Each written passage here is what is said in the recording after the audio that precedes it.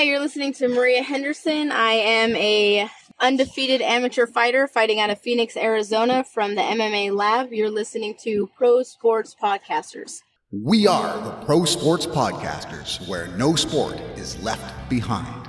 It's time for another episode of the Pro Sports Podcasters with your hosts, Nee Wallace-Bruce, Corbett Durand, and Justin Williams. On this podcast, we have guests from all over the world, covering every sport from artistic gymnastics to weightlifting. We have something for every sports fan on PSP. Whether your interests are the athletes playing the game, the coaches, or the media, we've got you covered. Fun and informative, honest and engaging. You won't want to miss a single episode. So let's kick this off.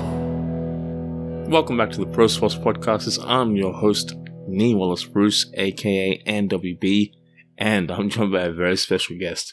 She is from the flyweight division of the UFC, and in fact, she's got a fight coming up in Las Vegas.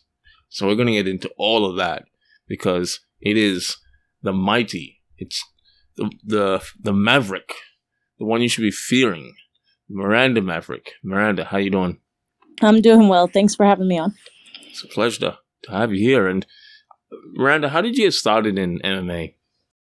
I'm asked that question a lot, and there's so many ways to answer it from a very early age on. So, one, to start, it was I think I was 14 years old when I watched the first women's fight in the UFC, and that was Ronda Rousey versus Liz Carmouche. And I was sitting on the sofa with my dad, and he was like, "You could do that one day." And I remember being like, "I didn't even know girls fought, and I don't want to do that one day. I don't want punched." And he was like, "Well, you were raised for it. You came up hard, you worked on the farm and all that, you'd be good at it, you could be the champion one day." And I just shook my head and we laughed about it and went on. And then 2 years later, I went from wrestling around at home and him teaching me little basics of jiu-jitsu from us watching the UFC, like how to do an arm bar, how to do a choke, that kind of thing, to asking him if I could go to an actual gym and train jiu-jitsu. And so I did and fell in love with it almost instantaneously. And within 2 weeks, I was in love and started thinking about doing MMA as well. And once I finally decided I wanted to do MMA, I waited until I turned 18 because that was the law in the state of Missouri where I was at. And at 18 years old, I took my first fight and said if I lost or if I didn't like the feeling of punching this girl in the face, I would never do it again. But if I won and I liked it, I would go be the best I could be. And I won my first fight within the first round, and the rest is history. There we go. And you won 10 more after that. So you've got a fine record of 11-4. Mm-hmm. Nothing to be sniffed at. You've also got a brown belt, is that right? That's correct. Is that a brown belt in jiu-jitsu or karate? Yes, in Brazilian jiu-jitsu, yes. Nice one. And which gym do you fight out of? So I moved to Colorado as of September of last year, and so now I fight out of Denver East End. All right, there we go. How do you find the elevation? Have you acclimatized to that? Very much so. It took a couple months, but now I feel great out here, and if I go anywhere else, I feel like I have cardio that could last for days. Well, that could be an advantage for your fight in about a week or two. I think so, yeah. I think that's why a lot of the team elevation people are really successful in the longer rounds and are good at the title fights and everything else, is having that elevation advantage to most fighters. There we go. So take us through your camp for your upcoming fight on March 12th. Well, there hasn't been much of a camp. Obviously, it was very short notice. I had, 2 weeks and a couple days when I took the fight. And so right now it's just a matter of making sure my endurance is where it needs to be and making sure my weight is good and just training hard and training smart, trying to game plan for this opponent. But I have been in fight shape and been training hard for the past, few months, helping other training partners get ready for their fights, and also just keeping myself busy between fights, making sure I'm improving. There we go. We'd love to see it. And you're fighting Sabina Mazo, I believe that's... Mazo, yeah. Thank you. Yep. In UFC Fight Night, so all the best for that fight. We look forward to seeing you do well and getting the W there. We'd like to see that in the Pro Sports Podcasters. Thank you. Yeah, I'm pretty excited for it. I was interested in fighting her a long time ago when she was the champion of LFA. And I remember thinking, let me look up this Sabina Mazo girl and see what she's all about, because I might go ask them to fight her for the championship belt. And I ended up getting a fight offer from Invicta, but I got to watch her tape back then, and now I'm watching it again. And I'm excited for this matchup. I think it's a really good one, and I'm going to get to kind of show a lot of improvements this fight. That's what we want to see. Now, just thinking about your nickname, how did you come to get the nickname Fear the Maverick? So I'm a pretty nice person in real life. I don't typically get into fights outside of the sanctioned events and things of that nature. And when I used to fight in Invicta, I would go up to the girls before we would even fight, and I'd be like, "Hi, how are you? I hope you don't get hurt tomorrow." Be super nice. And my coaches were always like, "You need to quit being so nice. You need to make them fear you. You need to make them fear the Maverick." And eventually they started saying that more and more, and it just started sticking, and other people would hear it too and say it. And it just stuck. There we go, Fear the Maverick. No, I'm a big fan of that. And if I'm not mistaken, that's actually your Twitter handle. So if you want to follow Miranda, you can follow her on Twitter at Fear the Maverick. That's right. Twitter, Instagram, Facebook, it's all the same. I made it nice and easy for everybody. That's what we like. Nice and simple. Now, Miranda, tell us a little bit about the initiative called Rogan Emu. What's that all about?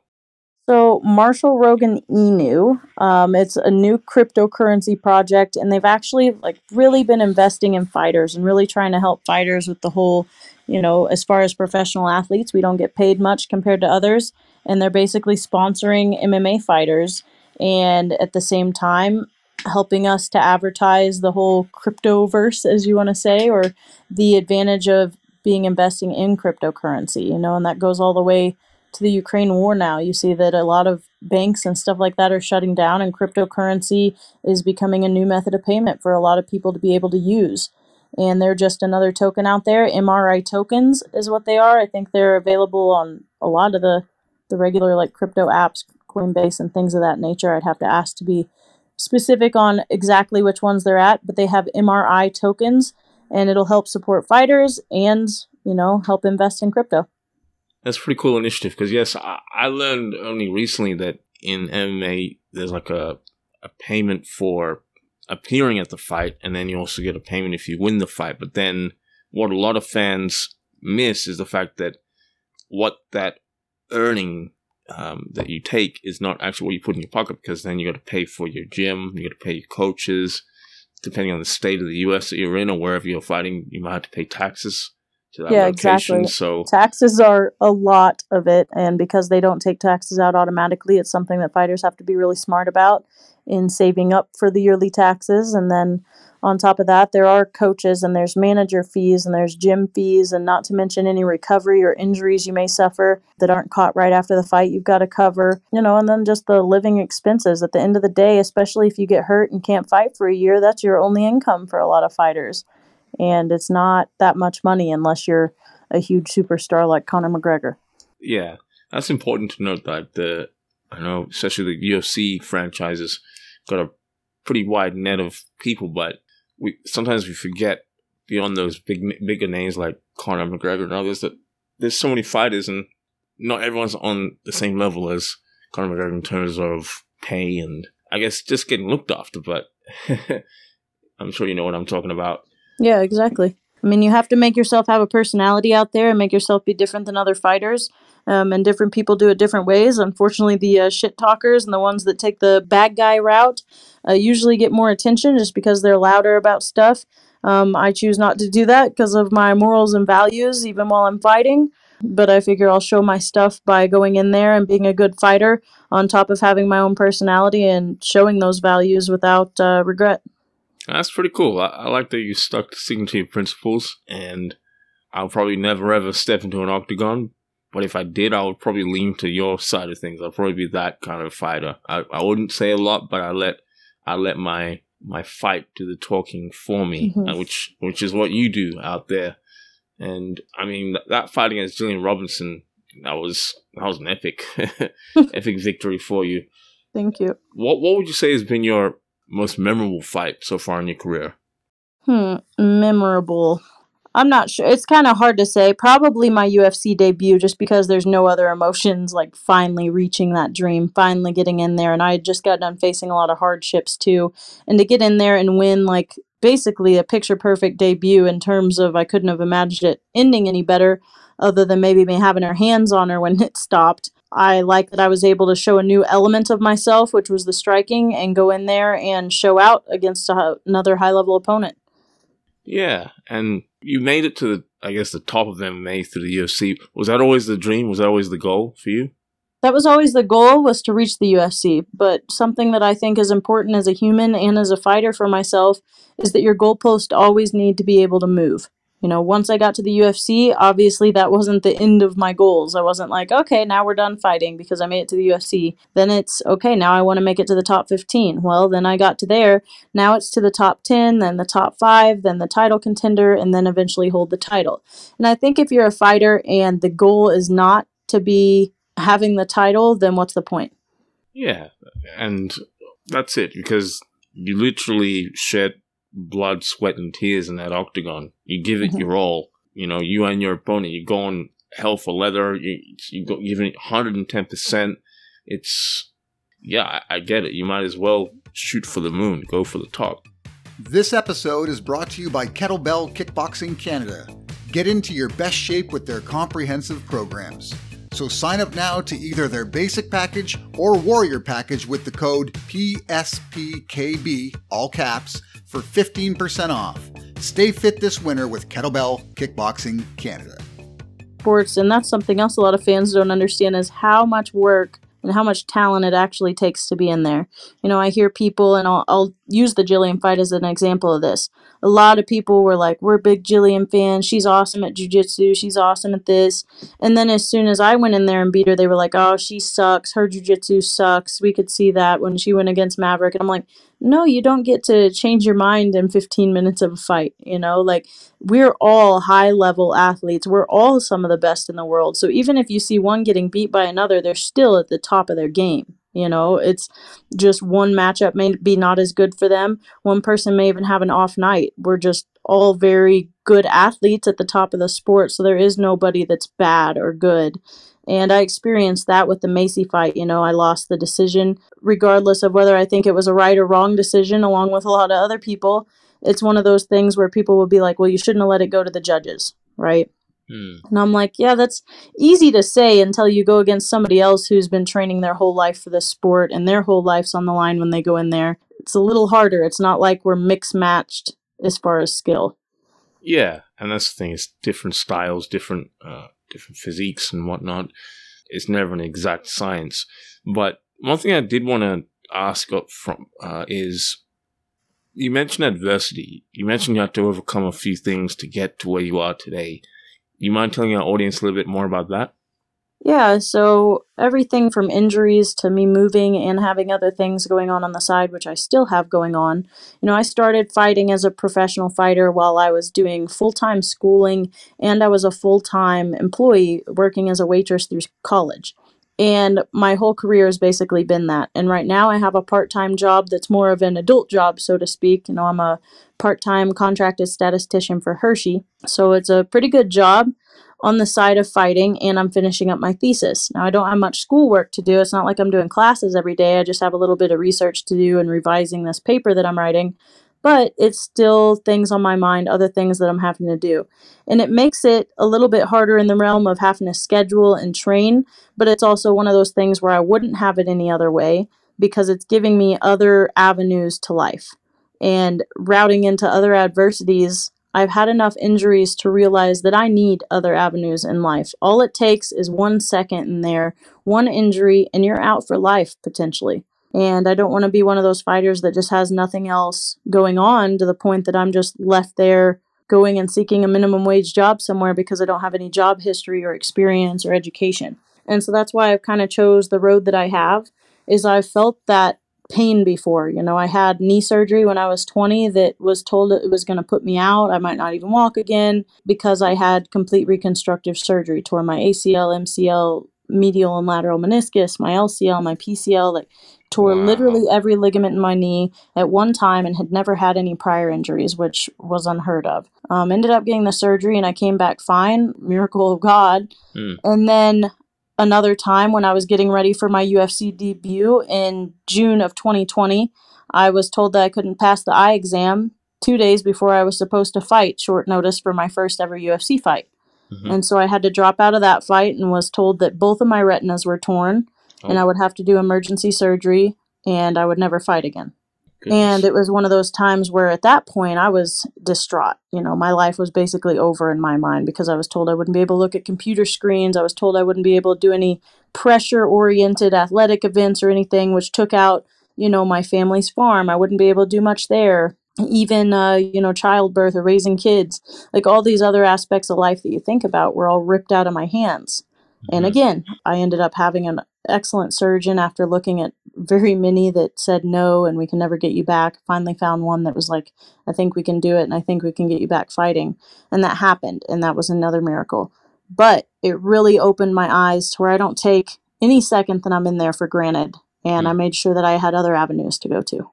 Absolutely. No, that's phenomenal that you were able to not only come back from those setbacks in terms of the injuries, but able to get back into the octagon and win. So that's phenomenal. That's amazing. Thank you. So when do we get to say Fear the Doctor? I assume. So a lot of people don't know or they haven't seen it or heard it, but I actually last May was my last classes at my school, and I'm just still working on my thesis, which is actually for my master's. I was given the unfortunate ultimatum from my school, which I'm still kind of mad about, to either pick my PhD or MMA. Oh. And it wasn't really a backed decision. There was no reason for them to give me that ultimatum. I was keeping up with school. I had great grades. I was a good teaching assistant. I think it was kind of a discriminatory thing, but it was one of those things where I wasn't being an involved student, you know, going and hanging out with other students. And is it because you're female? Or well, just I 'cause don't you know. weren't I necessarily think it on was campus? the fighting and stuff was kind of looked down upon by certain members of the campus, and the campus itself was proud, but my program was not. And I won't get too much into it because I'm still trying to get my thesis from them and don't want to ruin that opportunity. But yeah, I obviously chose fighting because I could go back and get my education at any point. I think PhD was one of those like things that I was really blessed to be able to go after. And it didn't work out, but now I have a job with my master's that would have been the same job that I would have sought for my PhD. And maybe I'll never need it. And I'm happy where I'm at. And it ended up being the best thing for my life that I left that school and was able to move out to Colorado sooner and train with what I consider one of the best teams in the world.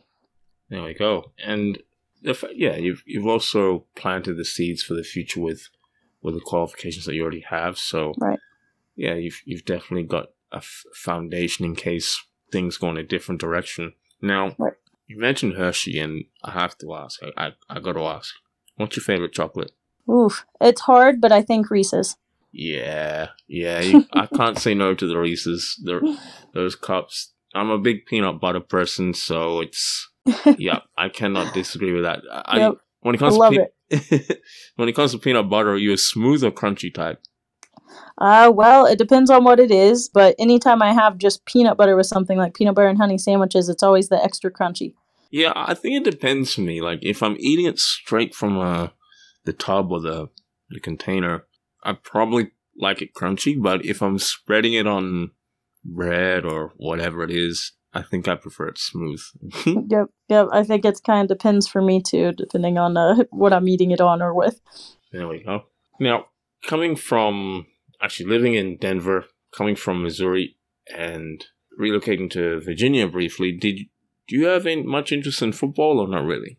No, unfortunately, I don't keep up with really any sports other than the UFC. Well, that's cool. Do you watch, when you're not in camp or preparing for a fight, do you watch other fights, or is it more just on the day or in the lead up that you're watching fights? I enjoy watching UFC fights, like just on weekends and stuff. I think it's a lot of times like a team activity, you know, or a lot of my friends are in MMA, so usually I'll know somebody that's fighting. So I'll watch the UFC fights pretty often, but that's really just the only sport. You know, my brother was in football for a short period of time, so I watched football then. I'll watch whatever I have someone that I care about in, but other than that, like, I don't really have time to watch sports to begin with. Yeah, that's true. That's a fair point. And are there any fighters that you enjoy watching, or anyone that you get inspired by? Yeah, of course. Of course. So obviously when you have teammates or people you know, it's hard not to be. You get so nervous and so worked up when people fight. And now I have even more UFC fighters than I've ever been around to cheer on and watch. I'm going to be with 2 teammates when I walk into the Octagon March 12th, so that'll be exciting. But there's so many. I don't even know how to pick names anymore because there's been so many. But in the past, inspirations for me have been like George St. Pierre. He's probably the number one. Mm-hmm. But then as people, as well as fighters, Brian Stann was always one of my favorites. Watching him just because of kind of what he stood for. And like I said, the values that he stood for. Mm-hmm. And now I train with her, but I've told her in the past too, when I was a really young fighter, I used to watch Tecia Torres and I was like, wow, she's so fast. She has all these good moves and all the combos, and now I train with her, and it's just pretty surreal, going from the mindset of, wow, these people are inspiring to, wow, let me see if I can help these people by training with them. Mm-hmm. Or vice versa, seeing them as equals and rivals rather than just inspirations or people that came before me. Yeah, that's a beautiful thing, and you obviously didn't set limits on yourself to reach that, so mm-hmm. I take a bit of, I gleaned some inspiration from that. Like I said, I probably won't end up in the Octagon. I think the time for that is long past. But in other aspects of life, I think that is definitely something that can be applicable for myself mm-hmm. and also for our listeners. Now, if your upcoming fight this month is in Las Vegas, it's a place that I've heard so much about. I've never been. I would like to go. What 2 or 3 things to do or places to see when in Las Vegas? It's hard to say because of COVID, and it depends on when you go. Mm-hmm. But obviously the casinos and stuff, to be honest with you, I don't like it. I can't stand it. It's the whole Sin City and everything. If you go out at night, there's tons of nightlife. If you're a nightlife person, then you'll love it. And if you have money, you'll love it because you'll get to spend it on the places like the big theater events that they have and the really cool just events in general. They have the Phantom of the Opera that they'll play. They have acrobatic scenes that they'll do. It's just really cool. I unfortunately have never had the opportunity to do that, or I should say I have chose not to spend my money on that stuff. Mm-hmm. So I just walk around and kind of people watch, which I also enjoy doing. Fair enough. I think I would probably spend my money on food. Yeah. Definitely food. You'd find me in some restaurant or 2, maybe 3. And then, because I got a sweet tooth, so I love dessert. Okay. Casino's another there for me, to be honest. I get it. I get where you're coming from in that, so no, that's fair enough. Now, Miranda, I know they called you Maverick. Miranda, where else can our listeners find you on social media? So Instagram, Facebook, and Twitter, it's all Fear the Maverick. And then I also have my website, fearthemaverick.net. Like I said, everything's pretty easy to remember, all called the same thing. And I have my own merchandise and gear line that I've started, so you can go on that website and check that out or get memorabilia like autographed pictures and stuff leading up to this fight. It helps support me, so I'd love that. And then, I'm starting to have some new designs too that hopefully will be designed by the time my fight comes. But unfortunately, with this short notice, I wasn't able to get the line done before that. So it'll probably be a couple weeks after my fight. I'll have some new clothes out too. There we go. And also, be sure to check out Maverick on Rogan Inu. Marshall Rogan Inu. That's right. Now, I appreciate your time today and all the best of the fight. It's been a pleasure to have you on. If you have any questions for the Pro Sports Podcasters, be sure to reach us on our Twitter account, where you can also slide into our DMs and catch the latest snippets, dirt, and other exclusive things that we will tweet. Check us out at P Podcasters on Twitter.